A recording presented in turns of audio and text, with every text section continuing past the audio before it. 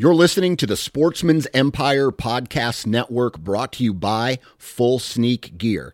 Check out their entire lineup at fullsneakgear.com. Also be sure to check out our entire stable of podcasts at sportsmansempire.com.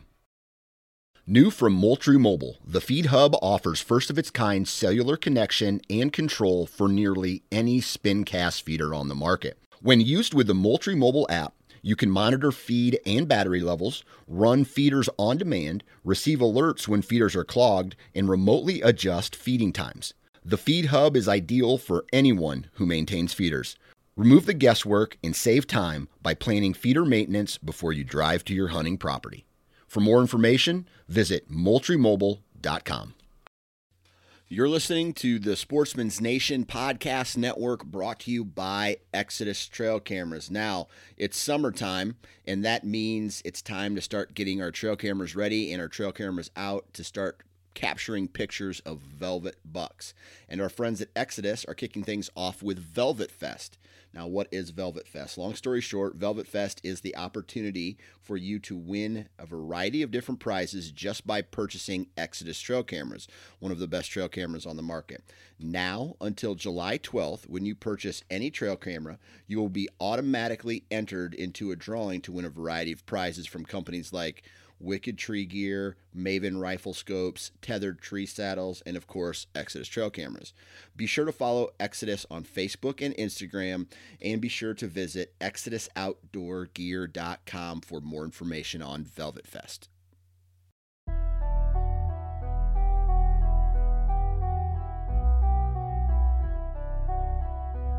Hey everyone, welcome back to the Nine Finger Chronicles podcast, and today we are continuing with this epic story series that we've been doing the last couple weeks. I really enjoy these stories because at the end of the day, that's what all this is about. It's about the memories, it's about experiences, it's about the stories that we can share with others about how awesome hunting is.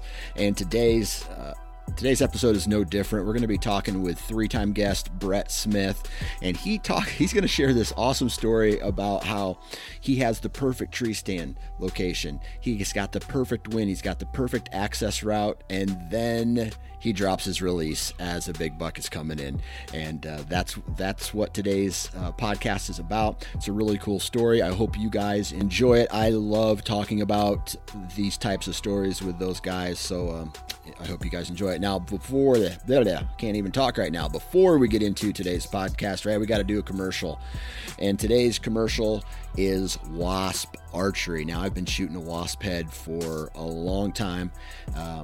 Even before I had the partnership with them, I was using the jackhammer heads, and Wasp has a variety of different heads, right? They got their fixed blades, they got their mechanicals, they even have a bow fishing head, and they got some heads that are specific for crossbow shooters. But I am a huge fan of the Boss 4-blade.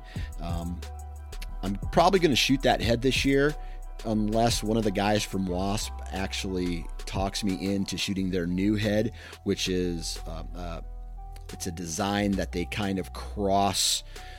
They've crossed with Havalon. I don't know if you guys are familiar with Havalon knives, but Wasp broadheads and Havalon knives have kind of came together on a new product called the Havalon, needless to say, and it's a really kick-ass broadhead. So I might be shooting that one this upcoming year, but my fail-safe is always the Boss 4-blade. That's just a kick-ass head. They have fixed blades, they got mechanicals. Like I said, mechanicals are awesome as well. For years, I killed a lot of deer with the jackhammers that they have. Those are the mechanical heads.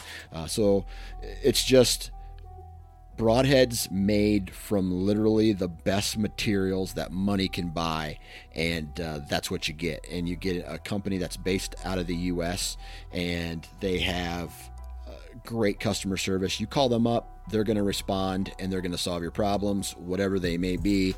But the only problem I see is when, and it's not for you, it's for the deer that get shot by one of these broadheads, because they die fairly quick. Now, You need to go to wasparchery.com. And when you do decide to purchase some of their products, enter the discount code 9fingers. That's the number 9 followed by the word fingers, and you will save 20% off your order. So take advantage of that before this season, and man, check their heads out. They're kick-ass. All right, enough talking. Let's get into today's Epic Story podcast with my man Brett Smith. All right, we got a 3-timer here. So before I even say your name, how good does it feel to be on the podcast for the 3rd time?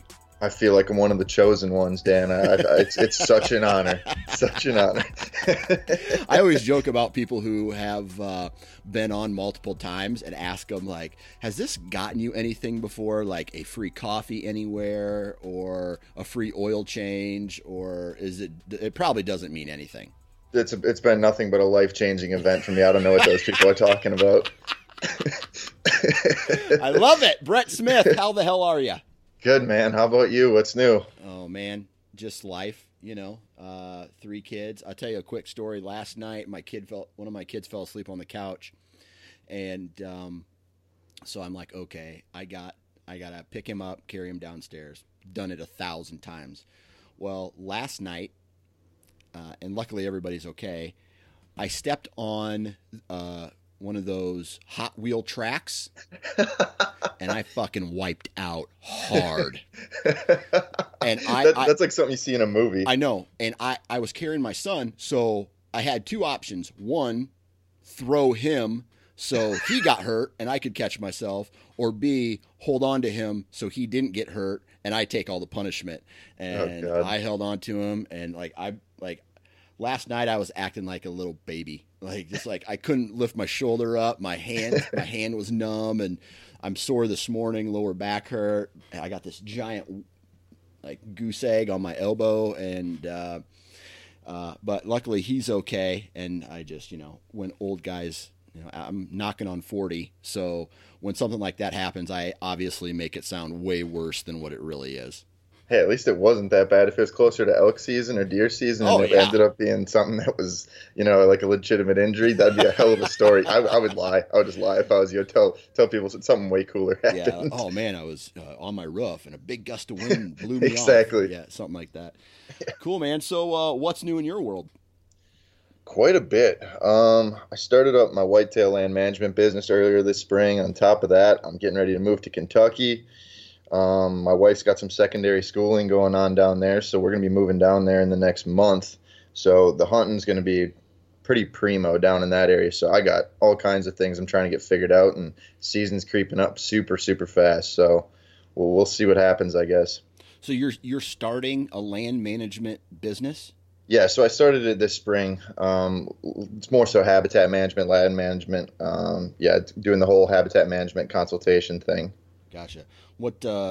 So a guy calls you up, says, hey man, I want more deer, bigger bucks on my property. You're going to be able to go there, do some hinge cutting, put a plan together for him, that kind of stuff. Exactly. Yeah. We went and worked with a couple of big biologists down south, some of the more well-known ones. We went to some of the seminars like Grant Woods and stuff like that, and really try to take in as much information, as possible. I mean, obviously it was always a passion before. That's something we had interest in. And like I said, went down there and learned as much as possible and try to relay that over to customers and ultimately just get them on bigger deer and deer more often. That's the ultimate goal. Yeah. So is there a big need for something like that? Because first off, you have to own land to be able to do this, or I don't know if some of your customers have long-term leases. And second, you have to have the disposable income to be able to hire someone to do this for you.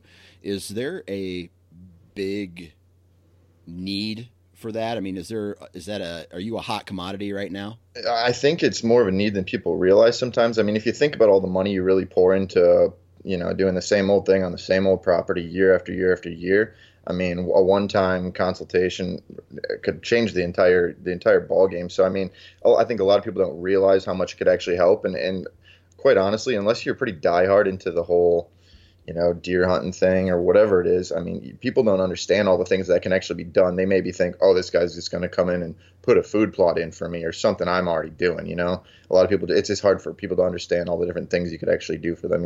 Yeah, absolutely. Have you gotten any business yet? Oh yeah, yeah, and that was the goal, just to kind of try and break even on some of my investments this year, and I ended up doing that. So I'm looking forward to moving it down to Kentucky. Where I'm at in the Green Bay area up in Wisconsin, I mean, people kind of shoot damn near anything. So it's hard to get people to really take the whole management thing serious to begin with. At least where I'm going down to Kentucky, it's going to be one of the top counties in the state, and they're repeatedly taking monster bucks. So I'm looking forward to getting some quality customers down there. Yeah. Well, good luck, man. Hopefully it all pays off for you. I appreciate it. But today, like we're in the middle of this epic stories season series, whatever you want to say. And so we've done like 2 or 3 of them already. Let's say we're recording on a Wednesday. This Friday will be when this one launches.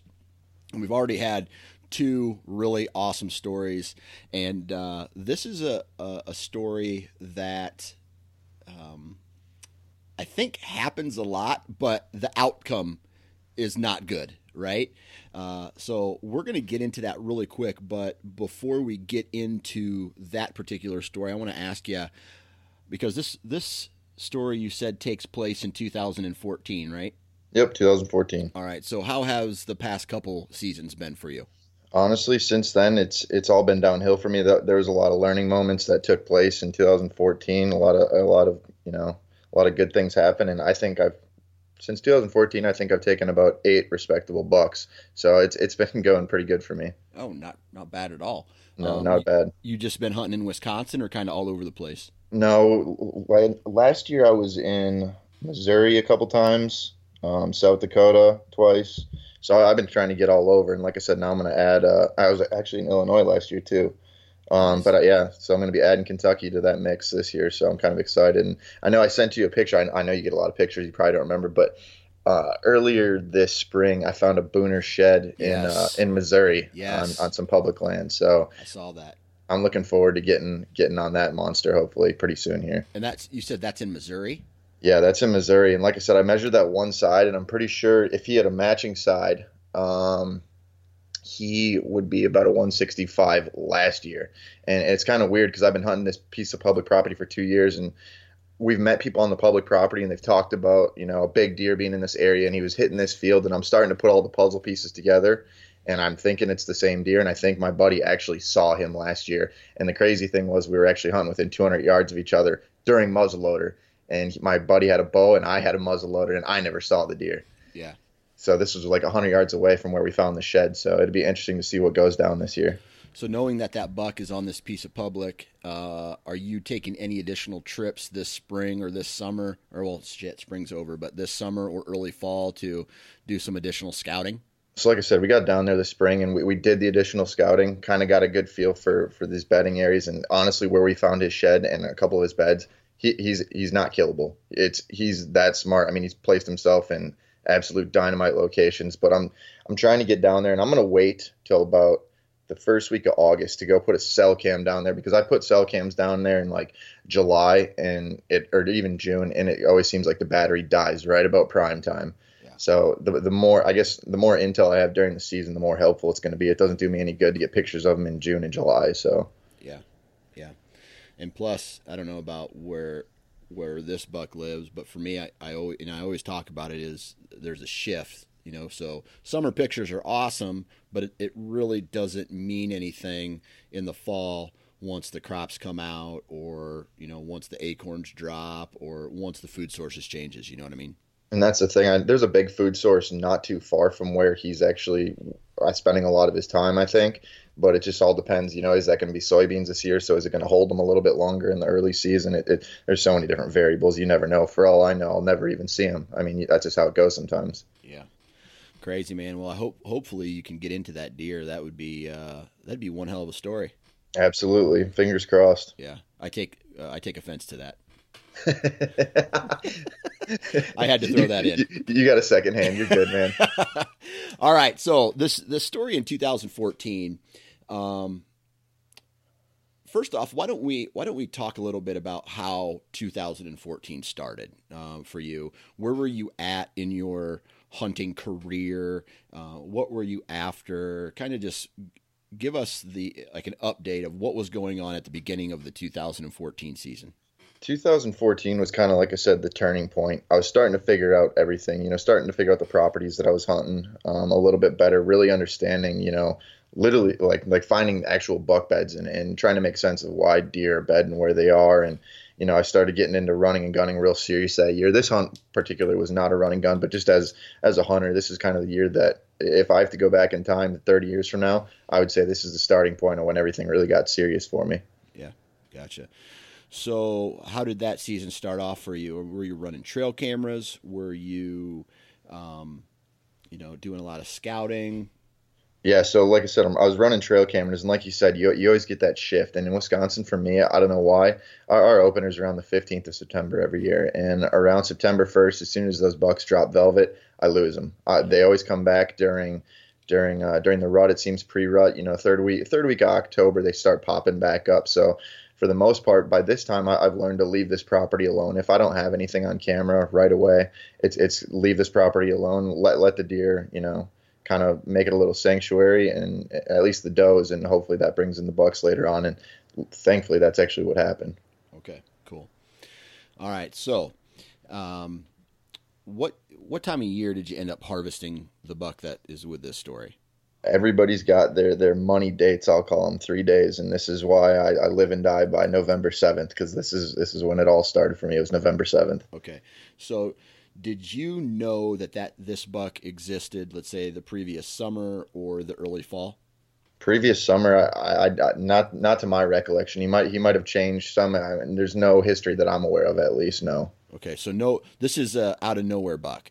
Pretty much. Well, I had pictures of him in the summer, but like I said, he came back. So other than it was kind of a bonus buck in a way that I didn't know he existed before the season. Okay, gotcha. So you had pictures of him in the summer. The shift happens. He disappears. And was this a buck that you were kind of actively hunting, or was it kind of you had other deer that you were hunting, and he just shows up and he's like, of course I'm going to shoot him? There's probably three deer that were coming in at that point throughout the summer that I knew had a chance of coming back, just because for whatever reason it's a good doe bedding area, and it always seems like they do come back. So there's always other deer. It's not like I was holding out for just him, but if he was coming in, he was getting the hammer, and there was no doubt about that. Okay. All right. So why don't you walk us through what the terrain like was on this farm, where this buck was living, what he was doing, to your best knowledge, because, obviously he just showed up out of the blue, but talk about this farm, how the deer used it and whatnot. So this farm is about 90% CRP, red brush, thickets, stuff like that. And on the edge of it, is a piece of timber, and that's where I'm hunting. So when I'm looking out into the CRP, a lot of times if deer are bedded down, I can stare out there with my binos. I know where there's a couple buck beds or doe bedding locations, and if I'm staring with my bino, I can't pick out deer. It's hard. So that's obviously to the deer's benefit. It's thick enough. It's not a huge property at all, but it's thick enough where, if they're not seeing me and I'm not seeing them, then they feel safe. So like I said, there's a couple doe bedding areas that I know on this property and on the neighbor's property, just from being on the neighbor's property in the past, tracking down some deer. And these bucks always seem to just jump back and forth. So my idea is always try to get in between those two bedding areas, and that's how it ended up working out this time around. Gotcha. So with it being such a big CRP, is it thick, or is it a place that you can do a lot of glassing? There's a lot of grass in the front portion, I would say, but as you get closer to the back, it gets super brushy, and you swear you can see through it until all of a sudden something stands up out of there, and you just never realized how thick it was. Yeah, I go down there now, and it's about 6-7. When I do my late season scouting or whatever, or post season scouting, I go down in these pieces, and it's 6-7 feet of brush. Yeah. And grass. If there's a deer bedded down, there's no way in hell you're ever going to see him. It's almost like you got to crawl on your hands and knees to get in through it. Absolutely. In some spots, I literally do. They have tunnels almost kind of burrowed through the entire piece. Yeah. Yeah. One of my favorite properties to ever hunt was a piece similar to this, where imagine a square, and in this square, every corner of the square, there was like a drainage that all came down kind of to one spot, and it was like a giant X. And I would sit right in the middle of that. I'd take one of the low spots in, climb up in this big oak tree, and I would be able to like glass this entire CRP field. And in the rut, some of my favorite hunts, one was 2011 in particular, I could watch this one hot doe come through and about 4 or 5 bucks. Let's see, one was a 3-year-old, one was a 5-year-old, one was a 4-year-old, and then later that night we had another 165-year-old come through that pulled all these deer in to this area, and you could just watch them, which was cool. But when they would come by me, they were chasing this doe so hard I couldn't stop them. Dang. Or they were too far away. But I know the terrain, I know exactly what you're talking about, and it is. I like hunting a lot of different places, like staging areas. But if I could find a CRP field like what you're describing, man, I could. That might get me to sit there all day long. Absolutely, because you don't even know what's even hiding in these little pieces. I mean, something could stand up out of nowhere, and same thing with this piece. This piece had a creek running through it, so there's a lot of good edge habitat. You know, they had the CRP, and then it runs into some brush, and then a little bit taller timber where maybe it's like 20 feet tall. The trees are not big enough to sit in, but it's just super thick and tons of edge in this piece. Yeah, and the shitty part about that, at the same time as it is being awesome, it's crappy because if you're not paying attention in CRP, a deer can sneak up on you almost easier, in my opinion, than out in the timber. Absolutely. I can only imagine how many times I've never even seen the deer that are out in the CRP. I mean, let alone if you have some wind where it covers their noise coming through that grass, they can sneak up on you super fast. Yeah, even a big buck. Yeah, absolutely. Right? And then you get the invention of the cell phones, and every once in a while you're pulling it out and you look and you're like, okay, there's a doe within shooting range of me. How did she sneak up on me? It's because my head was buried in my phone. I'm a dumbass. Absolutely. So you're on this piece of property. It's 90% CRP and thicket. Where specifically on this farm were you hunting, and why were you hunting there?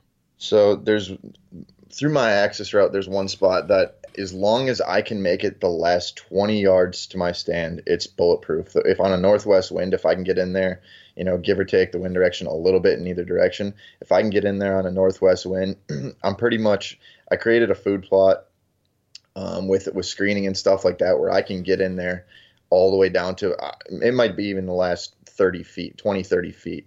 Like I said, bulletproof access. It was one of those spots. It was a small piece of property, but I had the perfect access where I could get away with hunting it, or, you know, often, very often, way more than you should a small piece of property, just because by the time those deer would ever get downwind of me, they're already dead in that scenario. Yeah. Yeah. So if they do get downwind, they're already in a shooting lane. Yeah, hands down, they've gone through a couple at that point. So like I said, it's just bulletproof access, and that's allowed me to sneak in and out of there, you know, with deer within, honestly, 40, 50 yards sometimes, and you can get in and out. Gotcha. So are you hunting this food plot, or are you hunting the transition to the food plot?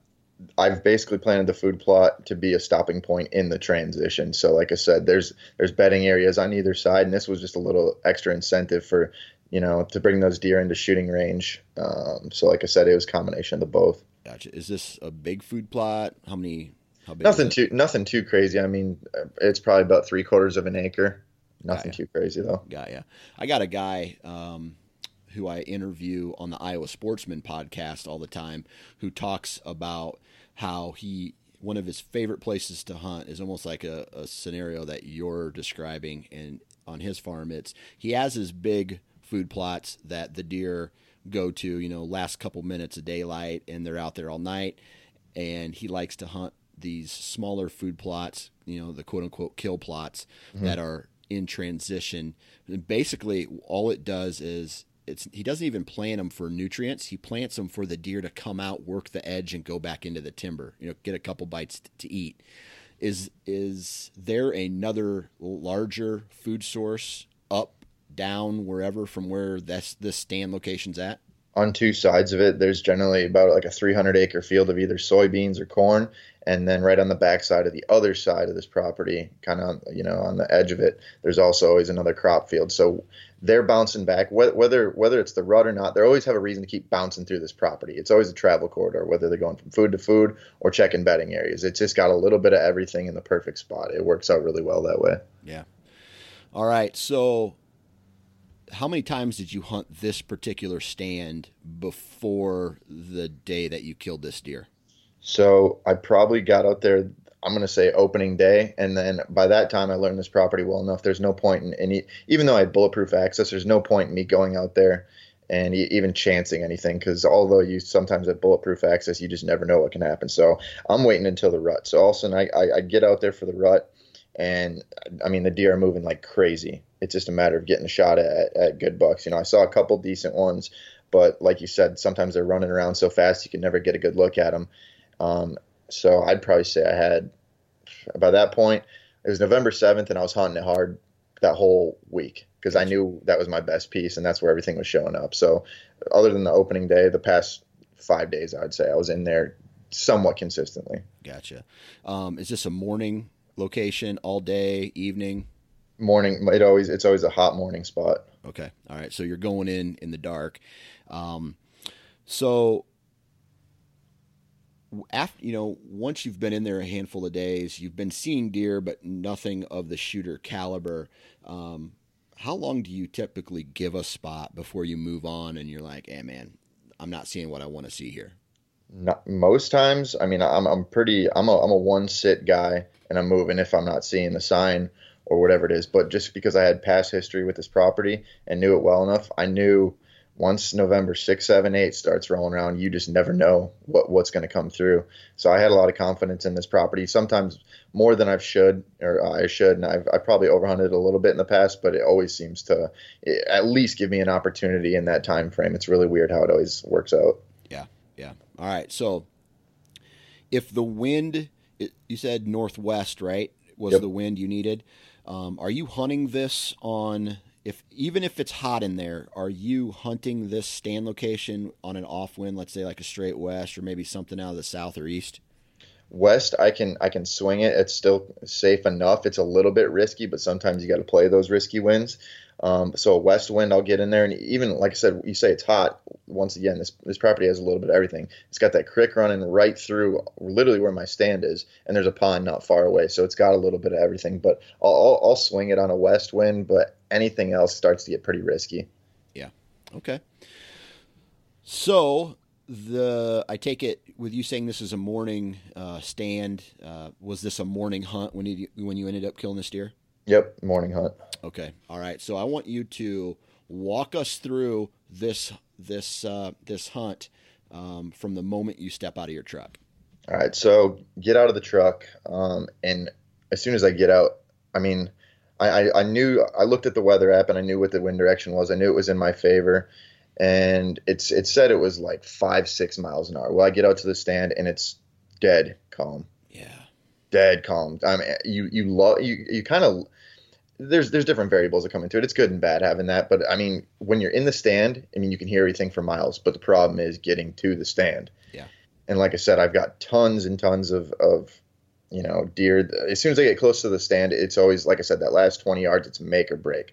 So I get out of the truck, and it's not a long walk at all, but it takes me, I'm saying I'm probably walking 250 yards. Yeah. But when you're walking through the CRP grass and there's no wind, I mean, it's brutal. So it probably takes me 45 minutes to crawl in, and I'm moving in, and all of a sudden I get about halfway there and I'm in the CRP grass, and all of a sudden I just hear a rustle really, really quick, or a rustle of the grass about 10 yards in front of me. And this is where it starts to almost get like there's trails with brush on each side. I can't really see a lot. It's pitch dark. And all of a sudden I hear this rustling of grass, and I can hear footsteps, and I'm like, there's no way. It's still pitch black. And all of a sudden in the trail right in front of me, I shine my flashlight up, and there's this dinker 6-point buck just staring at me. Like he wanted to run me over that time of year. And so I'm thinking, I hope this thing doesn't run me over. So like I said, I walked right up on him in his bed, and he ended up just walking off. It was that time of year. I mean, he was, He pretty was horny. confident. Yeah, we got bottom line.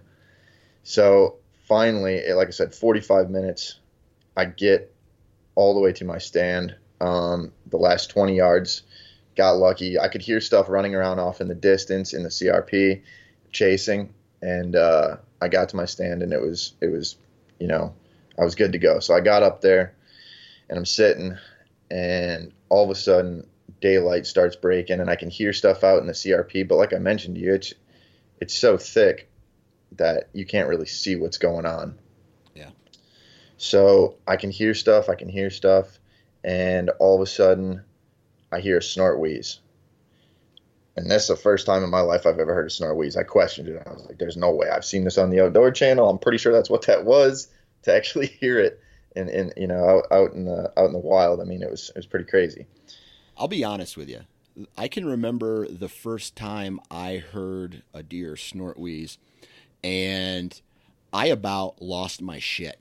Like, I was so jacked up when I heard that I don't know. I had to basically talk myself out of rattling and grunting and just going crazy back at it.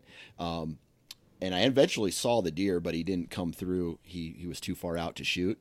But Right. I got geeked when I heard that. Absolutely. I mean, automatically you assume that it's a mature deer. Right. And the crazy thing was I checked the camera on the way in. The buck that I ended up killing was in there the night before. And little did I know, he actually broke off 2 tines that night. Oh, man. Yeah, so he was all wound up about something. He was fighting with somebody, so it worked out. Like I said, he snort wheezed, and so in my head, like I said, I'm thinking this is at the very least an aggressive deer, hopefully a mature deer. And so I go and I reach down for my grunt tube, and I got the old is the Primos, I don't know what it was called. I had a Primos grunt tube, and for whatever reason, instead of having it around my neck or in a pocket, it's got that elastic strap where you can strap it to your arm, and bring your arm up and you can just blow on it. You know what I'm talking about? Yeah. So it's on your arm. Yeah. Yeah. Yeah. So it's on my arm, but it's on there in a weird direction where I couldn't really get at it. So I decided it's on my right arm, and I got a wrist strap release. So it's on my right arm. So I decided I'm just going to pull it off over my sleeve, over my release, and grunt to this buck. So as I'm going to, like I said, I go to pull this grunt tube off of my sleeve. I'm pulling, and all of a sudden I hear something clink, hit the stand, and I look down and I watch my release tumble down, shit. Not only to the base of the stand, but this tree, there's enough rain this year, it's in a creek. My release drops into a creek, about a 3-foot deep creek, and this is right after this buck snort wheezes within 100 yards of me. I can't see him yet, but I know where he is. So what's the first thing that goes through, other than, oh shit, what's the first thing that goes through your mind after you drop this release down into the water? I think we've all maybe had this scenario where maybe you forget your release or whatever, and the first thing is can I 3-finger this? If this happens, can I pull it back with my fingers? And every time I've even tried, I've tried it a couple times, there's no accuracy. I mean, you can't do it. It doesn't work with a compound bow. So was the water clean or dirty to where you could actually see it from your tree stand?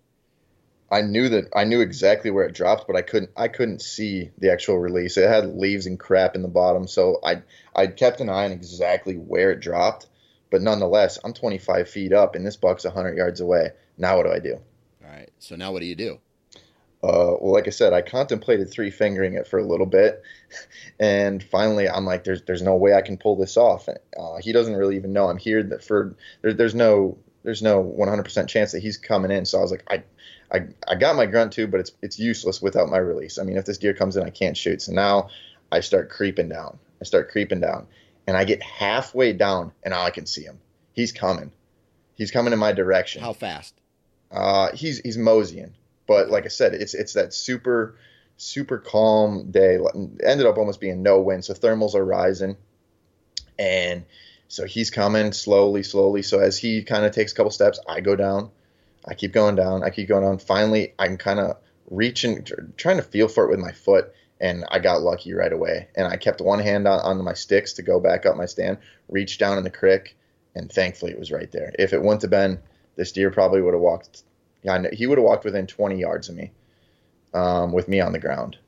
So thankfully I got it, grabbed the release, start climbing back up the stand. Only when he was walking, got back in the stand, and then I got situated after that. All right, so was this something that happened real fast? Like you dropped your release, and as you started to climb down, you're halfway down, you see him. Was the rest of that like real quick, or were you going real slow so you didn't get pegged?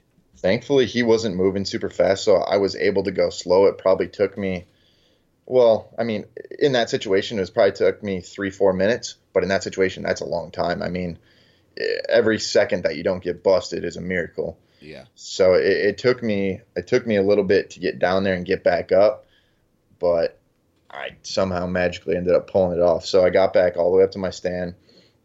Didn't even need the grunt tube at that point because he was coming. And so he's coming, and all of a sudden he gets to about 20 yards and he's behind a tree.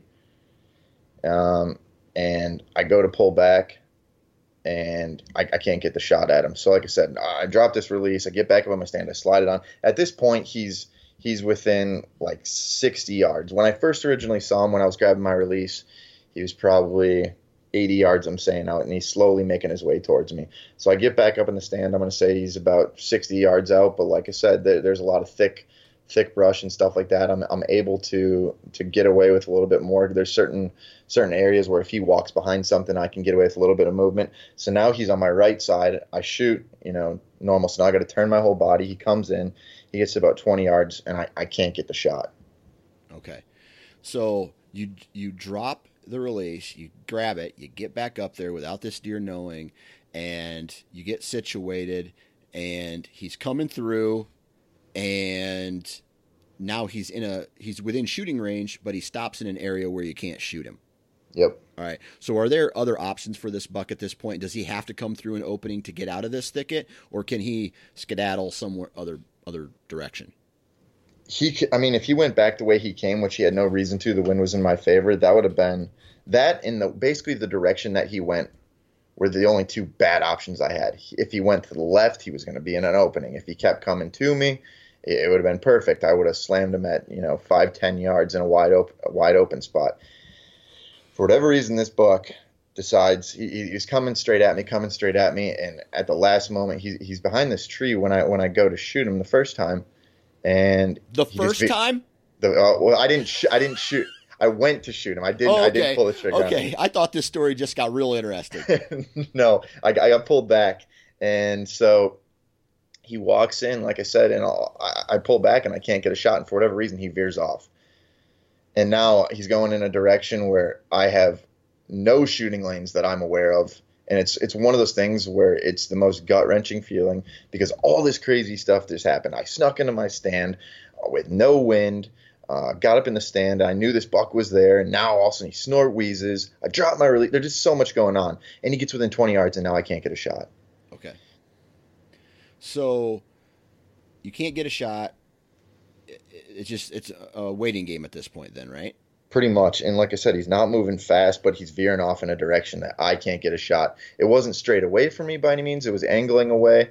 And, it wouldn't be long where he was completely out of range. To my knowledge, there was no gaps that I could even pound one through if I had to. Okay, so at this point, are you getting more and more and more fired up, like buck fever, or are you – because some people, when they see a big deer, it's almost like for me, I would rather have the encounter – happen fast so I don't have time to get nervous as opposed to seeing a deer a mile away and then have it completely, I put my binos up, I identify that it's a shooter, and then it takes its sweet time coming in. It's almost like I get really fired up at that point as opposed to a quick encounter.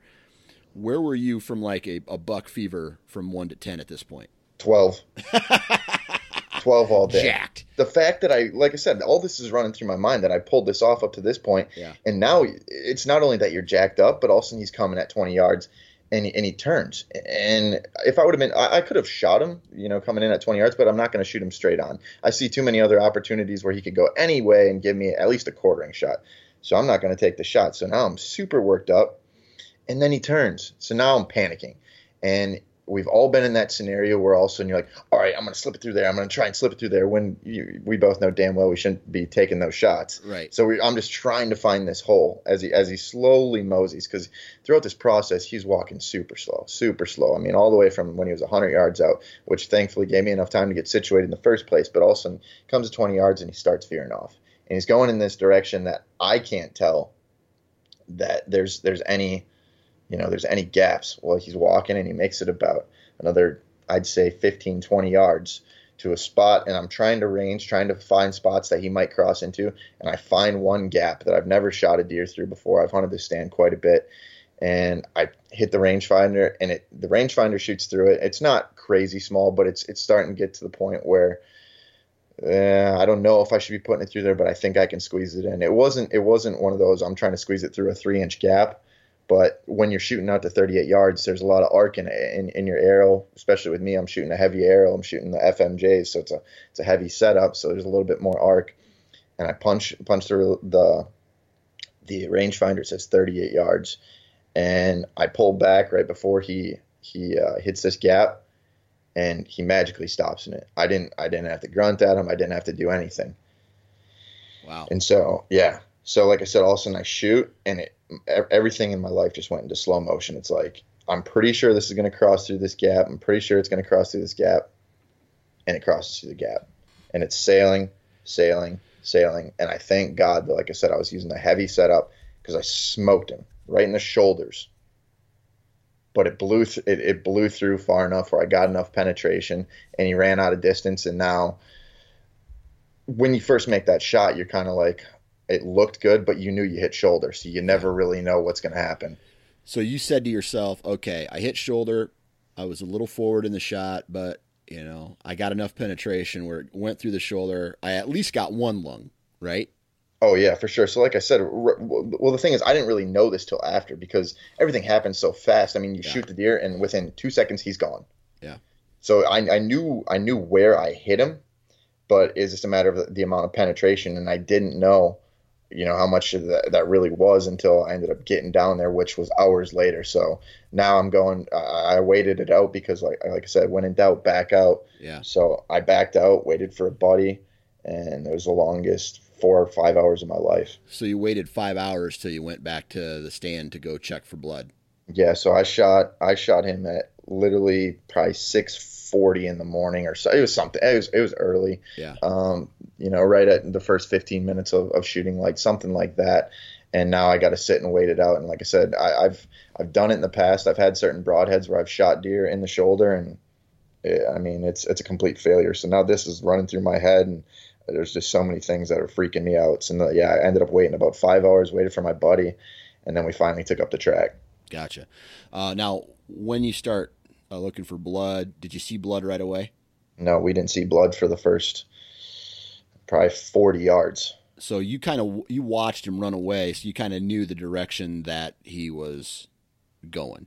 Yeah, so I knew the direction he was going, and based off his mannerisms, looking back at it, he was running hard. Yeah. I mean, it's not like he was just unfazed. He was running hard, but so many things go through your head at the time. I mean, it's hard to really focus on that and think back to it and try and remember it. Yeah. Okay. So how long from when you found blood to the time that you ended up finding him? Probably another 100 yards. It ended up, like I said, it got in there perfectly. I mean, it jammed through actually both the lungs, but at the time I couldn't tell because it happened so fast. I was shooting through a semi-thick area. I mean, visibility was low as soon as he passed through this gap after I shot him. So like I said, I heard the contact. I knew where it was, but never really knew how much penetration there was.